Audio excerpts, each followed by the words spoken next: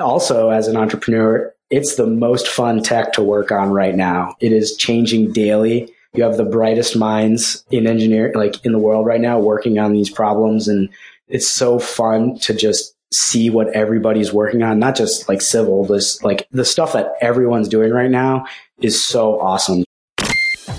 Welcome to A Bit Cryptic Podcast, where we interview top crypto experts to take you down the rabbit hole into the world of cryptocurrency.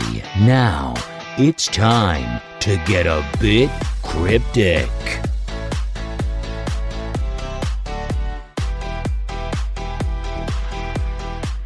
Hi everyone, this is Dung, Chief Editor of A Bit Cryptic.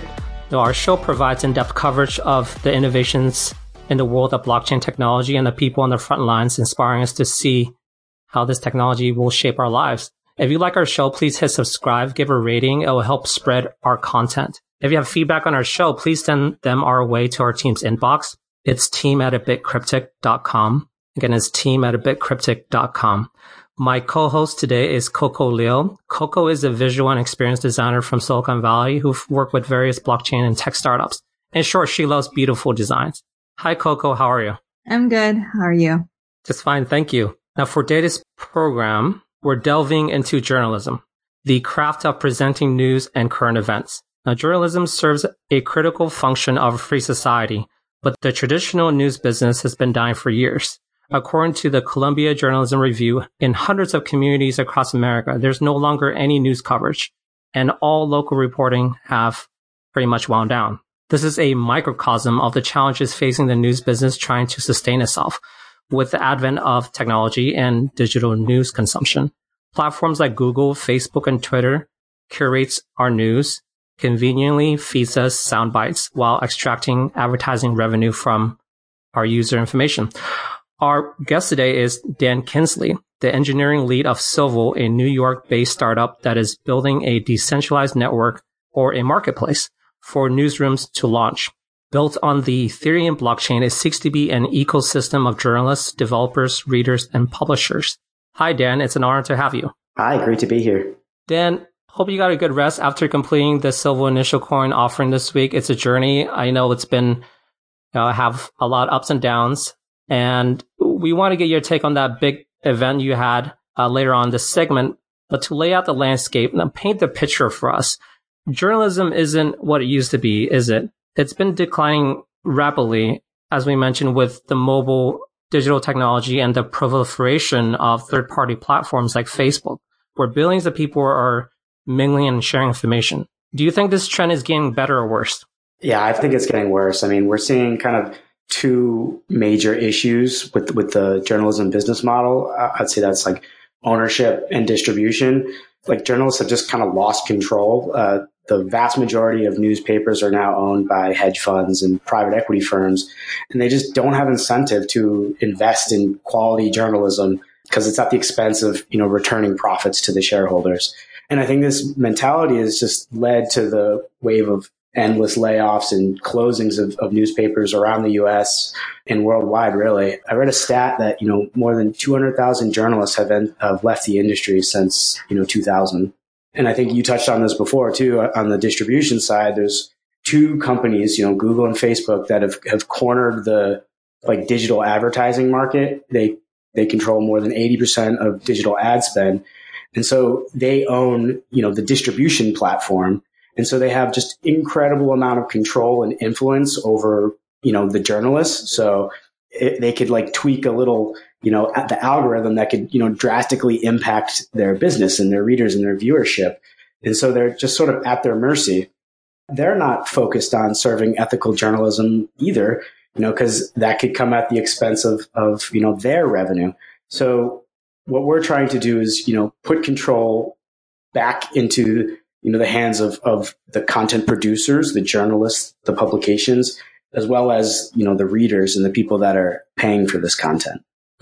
Then tell us about Civil. Help unpack this for us. What does it mean to offer a solution to this? What does it mean to build a decentralized marketplace for newsrooms? Yeah. So, really, we're trying to build just a new economy that incentivizes ethical journalism where journalists and people who care about journalism are setting the rules. And so we're doing this through a mechanism called a token curated registry. Effectively, this is a whitelist of publications that agree to, follow the rules of what we've defined as ethical journalism. I mean, this isn't really like, we didn't invent the rules of ethical journalism. It's sort of been understood in the industry for a while, but we've sort of codified it and written it into this document called the Civil Constitution. So we have this whitelist of publications that agree to abide by these rules, and they're held accountable to these rules. And if they do not follow those rules, anyone within this economy has the right and the responsibility to challenge their existence on the registry. So effectively, the control of this platform is in the hands of the token holders. How is this different than National Public Radio or this subscription-based model like New York Times or the Financial Times? I mean, there's some creative ones that have come on the scene as well, like Patreon, where content creators or even journalists, they can create tier access for their audience. What is it about those economic models that's not working? How is Civil different? So I think one is just like a means of payment for the publication, whereas Civil is more trying to form a network of publications. So we don't really want to get in the way of how a newsroom monetizes, whether this is through monthly subscriptions, paywalls, or whatever. We're trying to build a way for journalists to own their content as well as distribute it and syndicate it and have control over more control over the business model and how it's distributed. What about Civil from an engineering perspective do you find most exciting, since specifically you're leading the engineering team? Yeah, I think we're at this really, really interesting intersection of blockchain and user experience. So, Coco, as a designer, I'm sure you'd be interested in this, is we're sort of discovering what the new design patterns are for blockchain interactions. So it's just so fascinating to be able to design for, normal people that care about journalism and then explain, why blockchain matters and then how do they sort of use these tools to achieve, their goals of supporting, the journalists or the publications that they care about and curating this network of ethical newsrooms. So it's just super, super interesting to see how this tech is evolving and how, the user experience is, being easier to grok, I guess. I think each month that passes, the tools get better and we're learning how to explain, this technology to just normal people. Mm-hmm. So one of the problems that Civil is trying to solve is that people go to third parties like Facebook, Twitter to consume news content. So from a user experience standpoint, like you were mentioning, how specifically do you think is Civil planning to convince these readers, or the ones that you mentioned from the white paper that I was looking at, the ones that are above the waterline, to actually use Civil's newsroom? Yeah, so I think it's really educating people about the issues with journalism right now. I think I don't remember the exact stats, but a vast majority of people didn't understand that most publications are not profitable and are struggling. And the part of this reason is because most of the value is being extracted and going to the Googles and the Facebooks and the hedge funds and not the actual people producing the content. So I think what Civil can help facilitate is awareness that there's an issue and then allowing people to vote with their dollars and say, I'm opting out of the status quo and I choose to support these publications that I know are being ethically produced, that are, citing their sources. And I know where I guess it's sort of like the organic food movement, right? We're making organic journalism. And I think we're helping to, support that and give people a way to opt into this new model. Definitely. Civil has two arms, right? There's the Civil Media unit, which is the for-profit umbrella, and that's focused on the partnerships and the traditional financing and building commercial apps. And there's Civil Foundation, which focuses on the community governance and grant making to journalism efforts. Can you explain how the two units there interact? Well, what's the relationship between the two? Yeah, so I think underlying this all is the civil protocol. So this is the civil registry, the token curated registry. A civil media company is developing that, and we're launching the protocol, and then we're sort of releasing it to the community. We're then tasking the civil foundation to maintain control, and control isn't the right word, but be a steward of the civil constitution and its values and our sort of definition of ethical journalism. And so they are responsible for ensuring that the protocol evolves in a way that, upholds that constitution. Mm-hmm. As like civil media, for example, like this is purely hypothetical, but since we're for profit, we might decide that we wanted to build, let me think of a good example, I guess. So when we have the civil registry and we have token holders that are participating in the governance of the platform, one of the, arguments of the token model is that, you could buy up all of the tokens and then, exert your will on the platform just by, having more access to capital. So we have the civil foundation, and within that, the civil council that serves as a body of which the token holders can appeal to if they feel that they are unjustly removed from the registry, or if they're like their vote, they could appeal to the registry to overturn the vote. So if someone, buys up all the tokens to get this newsroom on the registry, they've sort of spent this capital to get this outcome. They could then be appealed, and then this council could overturn their decision, and then they didn't get the outcome that they wanted. So it serves as a hedge against the oligarchy, I guess, as well as by being a nonprofit and separating it from the civil media company. It makes sure that this is a decentralized platform, not just, what civil media decides to build. So the goal is to get other companies building on top of the protocol. I see. Okay. So I'm trying to understand the economic model, trying to understand the mechanism to ensure there's checks and balances, that the powers are decentralized and there's a fair and democratic decision process. Maybe it would be helpful to walk through a scenario of how someone would get on the registry. Yes, how someone would get on the registry, and that someone would be a newsroom or a... Okay. Yeah, yes. So let's say that, you would like to start a newsroom and you'd like to be on civil so, people could see your newsroom and support you and, get access to, the people that care about ethical journalism. So you decide you want to be on the registry.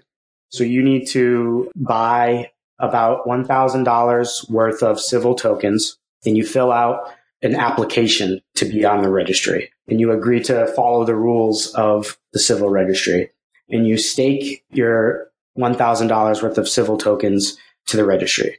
And so all of the token holders then have to, play this economic game. Well, having this newsroom on the registry, increase the credibility of the civil network, of the civil registry, because they're going to produce good quality ethical content.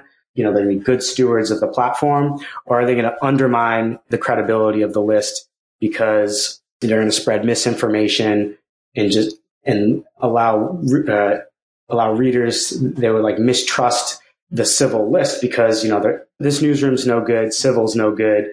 Why should I trust all of the other newsrooms on this list? So if they decide that they shouldn't be on the registry, any of the token holders could then match the deposit. So that if it's $1,000 of civil to apply, they could stake $1,000 to challenge that listing. It then becomes a voting period where all the token holders need to play that same game. Should they be on the registry or should they not be on the registry? And they vote. And at the end of this period, there'll be a winner and there'll be a loser. And so if the challenger wins, the newsroom will not be admitted to the registry, and they'll lose their deposit. 50% of that will go to the challenger for staking, for putting skin in the game, for risking their 1,000 civil tokens to challenge them, or their $1,000 worth of civil tokens to challenge them. And then the other 50% will be distributed amongst the voters that voted correctly for participating and for curating the list. And so then, if the applicant wins, the other side is true. The challenger would lose their stake. And then at that point, it enters an appeal period. If anyone feels that, this was not the correct outcome, if then appeal to the civil council, which they would then, vote to overturn the popular vote. And this serves as a sort of check and balance against the popular vote. We expect this to be very uncommon for the appeals to happen. And if that does happen, there'll be almost like how the Supreme Court issues a ruling. It'll be very well documented on why they overturn their decisions. So I think that's a fascinating view of how you get this microeconomy to sustain itself in a decentralized, transparent, and democratic manner. For newsrooms and for readers who want to consume news on this platform on a day-to-day basis, what they really care about is, how to make it sustainable for newsrooms. How do they receive the economic benefits of being on civil, and how do they make their operations sustainable and to continue doing what they do best, is to provide high quality news coverage. So a question that often came up on the Zigzag podcast which is one of the newsroom that's launched on the civil platform, is listeners want to know if they're interested in donating funds, would they contribute directly to the newsroom, or they donate in fiat and normal funds and normal money, or do they donate in civil tokens? And where would that funding stream, where would those donations go? Do you understand my question there? Yeah. So I think a publication needs to build and connect with their readers directly. And then I foresee that, accepting payment in fiat is not going to go away anytime soon, just because that's what people are used to. And, blockchain technology is not 100% mainstream right now, and people don't want to jump through hoops to support, publications. It's hard enough, right? So we think that this will become more pervasive in the near future, but I think fiat and monthly subscriptions and sort of our traditional business models will probably continue to exist. I think further down the road, we can get into some new ways to explore what membership means when you get into blockchain and crypto economics. For example, you could explore something what's called bonding curve. So you could take a civil token and bond it, and out the other end comes, say, a zigzag token. And maybe this zigzag token gives you access to commenting, or some sort of owning a certain amount of zigzag tokens gets you certain access to Manouche and all that. So I think there's some new things that we could explore once we could sort of lower the barrier to entry of crypto and blockchain technology. What are your thoughts on, since we're talking about mainstream adoption and things like that, in terms of the platform become more self-sustaining or blockchain becoming a little more mainstream? What are your thoughts on the timeline regarding that? And if the appeal process and all of that are already being tested or already running on the platform, or are you anticipating that to be happening in the near future, or when? So I think if you looked at the state of blockchain, even, I don't know, 10, a year ago, completely different landscape. The usability has increased drastically. I mean, I looked at tools like MetaMask, and just fiat on-ramps are much, much easier and simpler and easier to grok. Services like Coinbase and even Wire is making this a lot easier.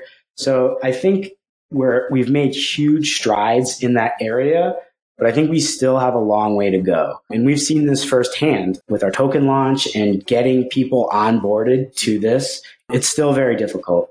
Explaining a private key and how it must be kept safe. And there's just a lot of words to explain to people that have never heard a lot of this stuff before. So I think we still have not a long ways to go, but I think if we have this conversation 1 year from now, I'll be singing a completely different tune because I think we'll be in a much better place then.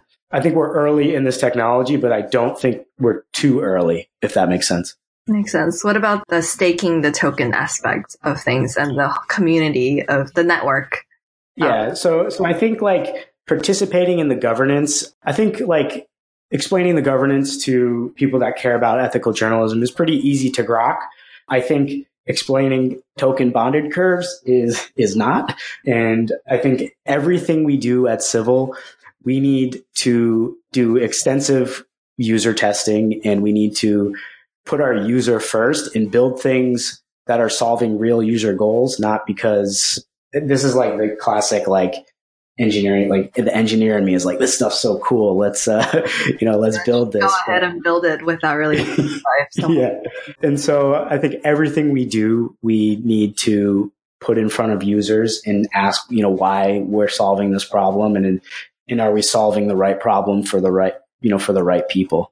Glad to hear that from a designer's perspective. So I know that there is that protocol side of like the engineering aspect and also the product platform side, or at least that's what the kind of pattern that like I've seen or involved with. So like, how do you kind of juggle between these two aspects of like engineering for a blockchain company? So like, how do you juggle like protocol and like user experience? Is that? Yeah, the protocol building as well. And then the other side, more the consumer facing product versus the developer facing protocols. So yeah, I guess we at Civil, we built or designed the protocol first, and then we built the sort of user experience on top of that, which I couldn't imagine doing it any other way. But we have two teams that are they have to be very tightly connected on protocol and user experience. And we've faced some like really interesting like user experience problems. So like with the token curated registry that we used, one of the first ones that existed was from AdChain, and they have this mechanism of voting called PLCR, and it's this sort of two-phased commit reveal. And so users have to like lock in their vote and then come back at the like next phase of voting and reveal their vote. And this is a very, very difficult like user experience challenge to sort of explain to users like why they need to do it this way. So we spent a lot of time exploring this problem, and we had a lot of different sort of iterations on this. And I think you sort of have to go through this balance. I think like you go through this balance of like, it's a trade-off between like, you could centralize everything and store things on a central server and have the user experience be super seamless, or you could sort of decentralize everything and, then you have more user experience challenges. And so our philosophy is like, how do we strike that balance between the two? And so I think we found a decent sort of middle ground. Yeah, that makes a lot of sense, that there's that fine balance, since it is in many ways easier for the user if things are centralized because they don't have to deal with a lot of things like private keys and things like that. But since the goal is transparency and decentralization, and that they still need to have a decent experience, but yet the security aspect. Yeah. I think like ultimately, I think part of this, the like promise of sort of building these decentralized systems is you're allowing the user to like delegate their trust. They have like more control over their trust and who they trust, versus like in the centralized system, you just sort of need to like implicitly trust the party. And so I think we'll probably build things in the future that might be a little bit more centralized, but we'll always have that option for the user to say, well, you don't want to trust us? Fine. You could do this instead.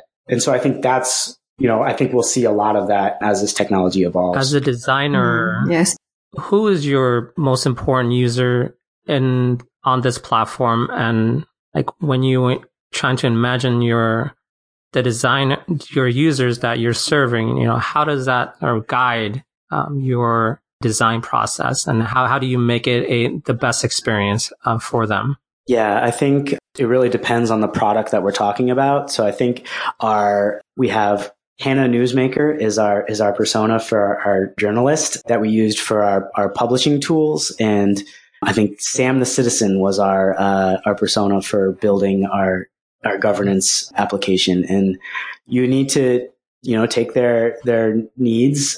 They're very different people. They have very different needs, and you need to, go about building products for them quite differently.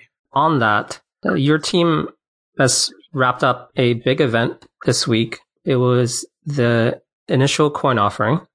It seemed like an extensive, very long, perhaps brutal by some perspectives. What you're doing here is getting commitments from people who want to purchase civil tokens to interact and use on this platform, this economy. But you didn't quite meet your crowdfunding goal, US set. Tell us what happened there. Was it due to the down market? It's a crypto bear market when prices are down.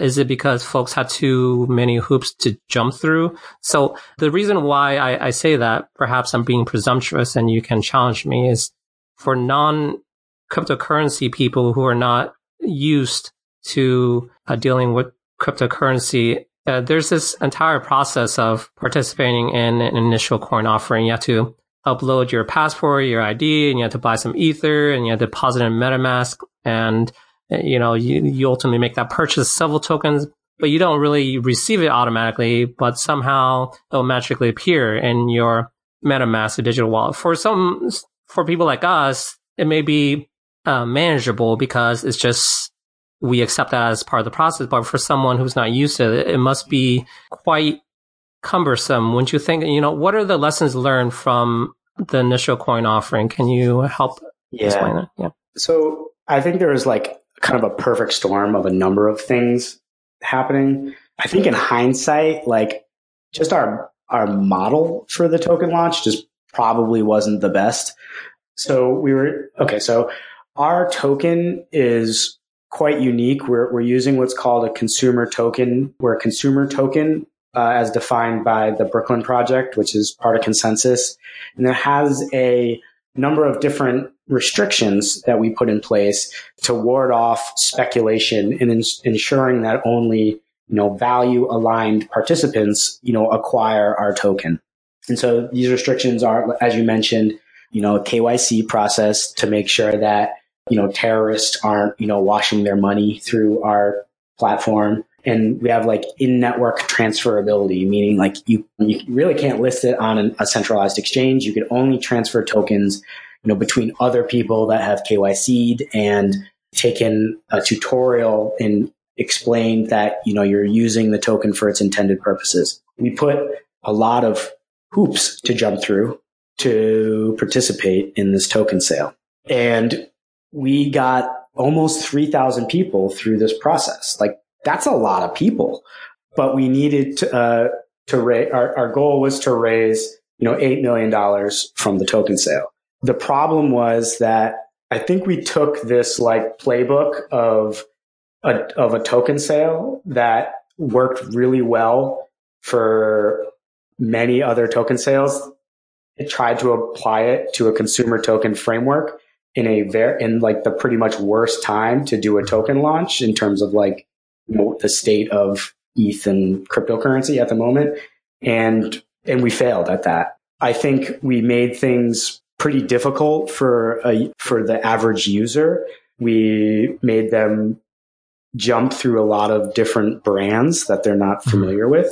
We used a third-party token sale platform. They needed to acquire Ethereum through Coinbase or whatever.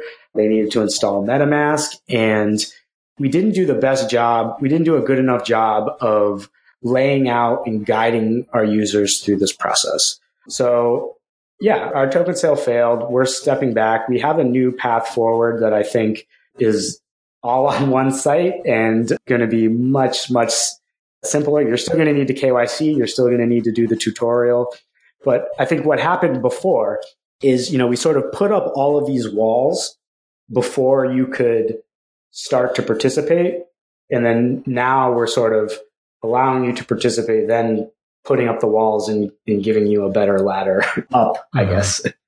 So civil's not going away, and, we're going to be, we're going to try again very, very soon. And we're pretty excited about, what our new approach is. Okay. You had set out a very ambitious mission, and it culminated in this event, which you didn't quite meet your goals, but seems like the team is taking a step back and being thoughtful and drawing lessons learned and charting a path forward, which I think is rather different from other projects who have faced setbacks from the early stages. And you can see the telltale signs of projects that kind of show signs of a weakness in various aspects. But it seems like you've put a lot of thought into this since the beginning.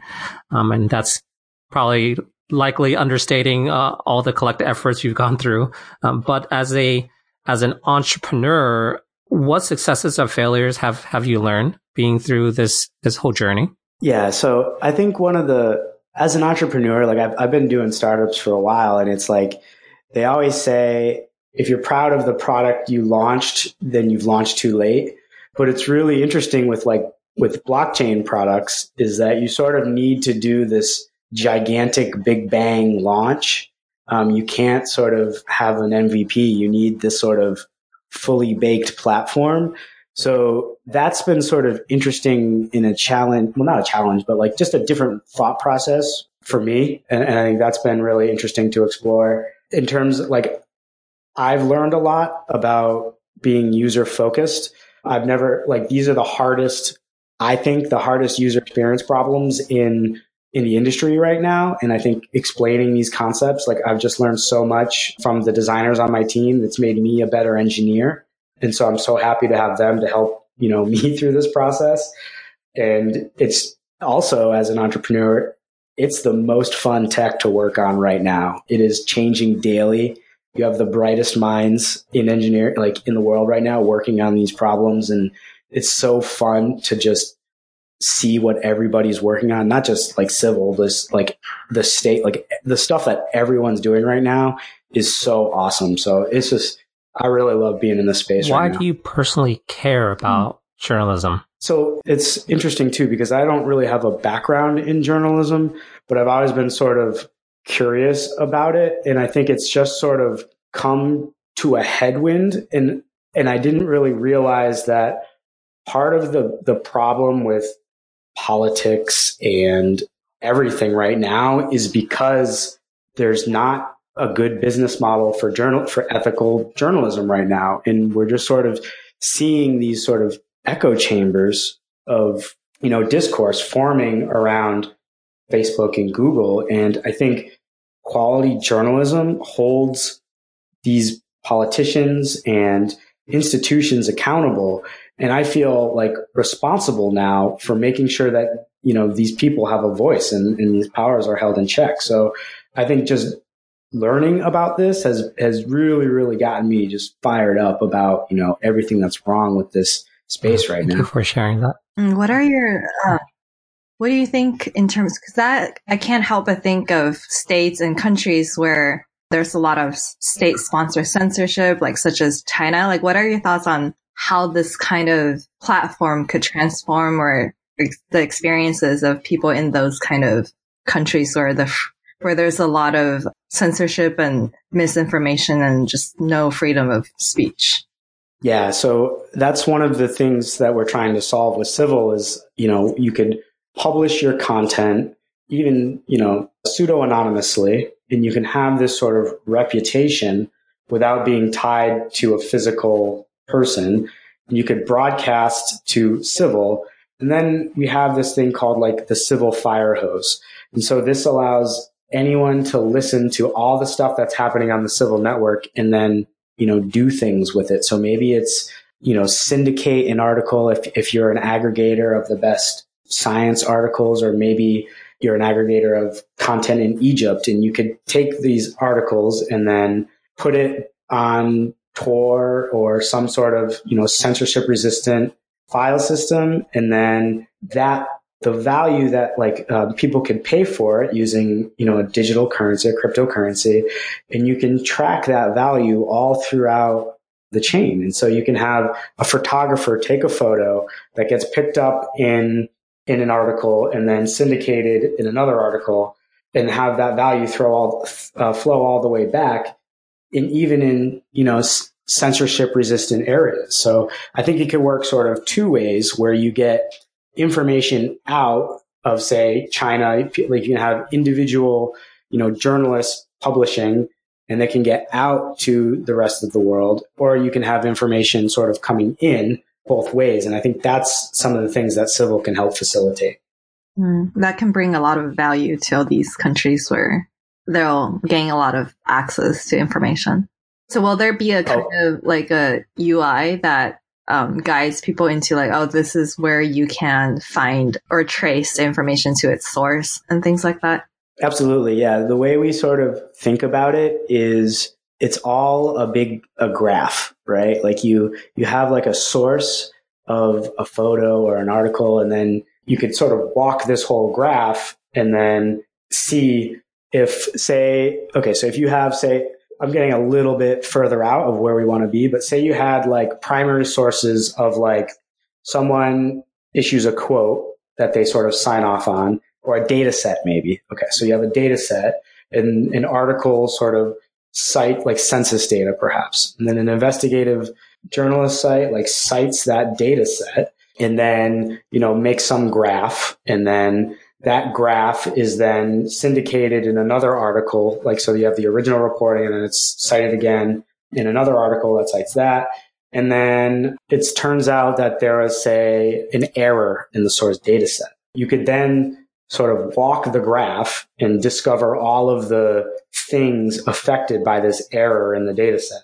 I think that they have like similar things that happen with like food, like with like sushi, right?